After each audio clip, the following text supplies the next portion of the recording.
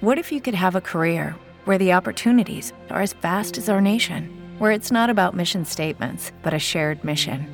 At U.S. Customs and Border Protection, we go beyond to protect more than borders. From ship to shore, air to ground, cities to local communities, CBP agents and officers are keeping people safe. Join U.S. Customs and Border Protection and go beyond for something far greater than yourself. Learn more at cbp.gov/careers. And we bring on right now Kristie Ackert of the New York Daily News, who's been covering this. And Kristie, how you doing tonight? I'm good. How are you? Yeah, everything's good. So, Alex Cora looks like he's going to Boston. I know you reported a few days ago that, he wasn't considered a favorite for the job. What's the Mets' thoughts on, Cora not sticking around here?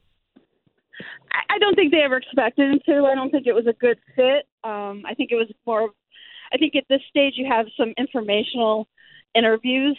I was told by a former GM that sometimes you use these interviews to find out how other organizations handle things. I think it was a good chance for them to kind of explore some options, and I don't think they ever went into it thinking that he was going to be their next manager. What was it about the fit that maybe didn't work with Cora? I don't really know that there was anything specific. I just don't think there was the connection there. I don't think he had the connection to Sandy. I think they were curious about him. Mm-hmm. He's coming from a very analytical organization. They wanted to see how he would fit, how he would translate. But I don't think that there was that connection going in, and I don't think he had that either. I think he probably had Boston in mind more.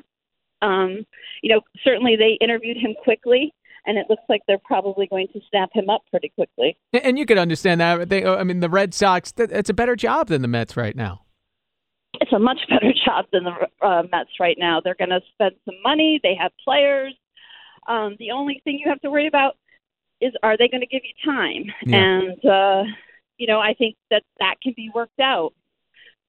And that's an I've had agents and I've had at least one manager or one candidate who's been mentioned among all four jobs say that would probably be the most attractive job. Yeah, and we're talking with Kristie Ackert of the New York Daily News. How's the Mets job looked at?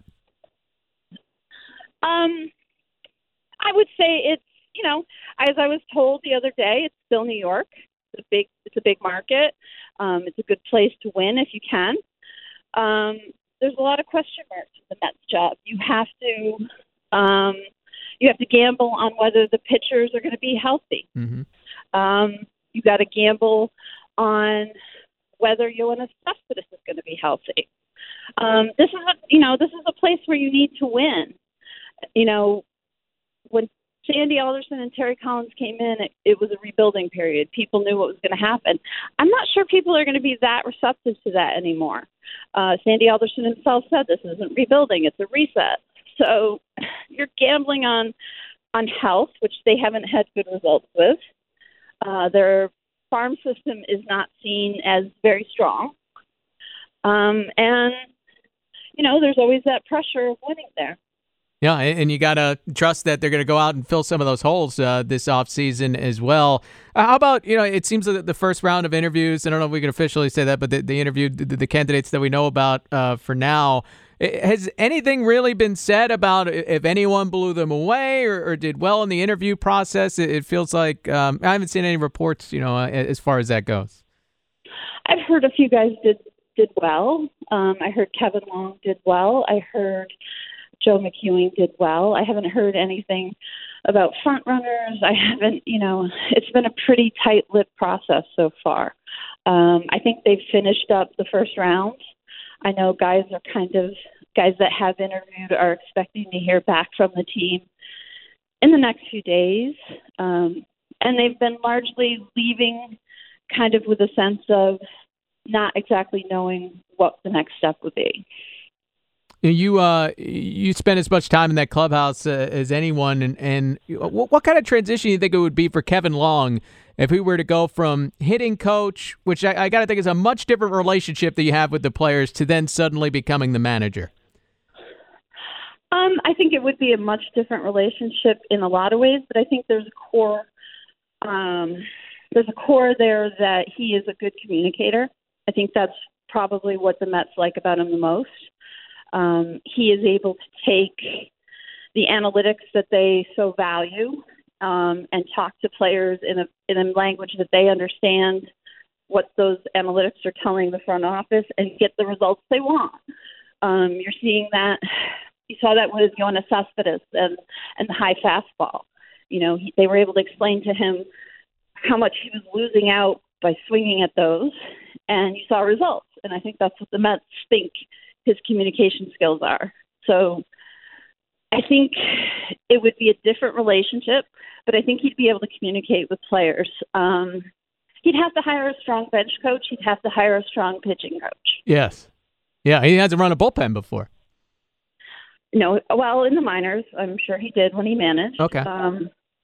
But yeah, and I believe that you would have to have a bullpen coach in there that is familiar with those relievers. I think that would be an argument for bringing Ricky Bonas back.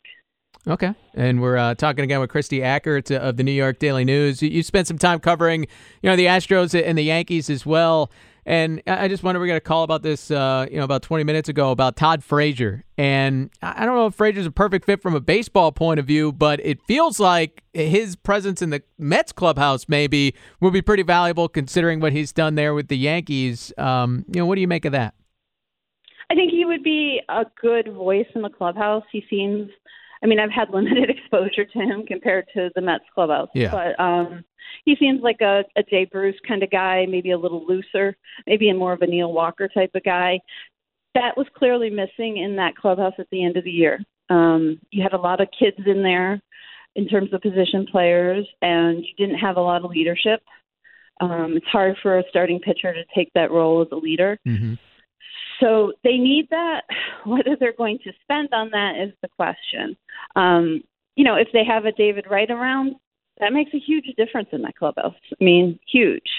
But that's another gamble you're taking on his health. So, a Todd Frazier would be an interesting fit. He's a New Jersey guy. He's fun. One of the things I always found interesting about Bartolo Colon is, even when they went through tough times, all the players were like, but Bartolo's making us laugh. So, kind of ease things when things were a little tense. There was value in that.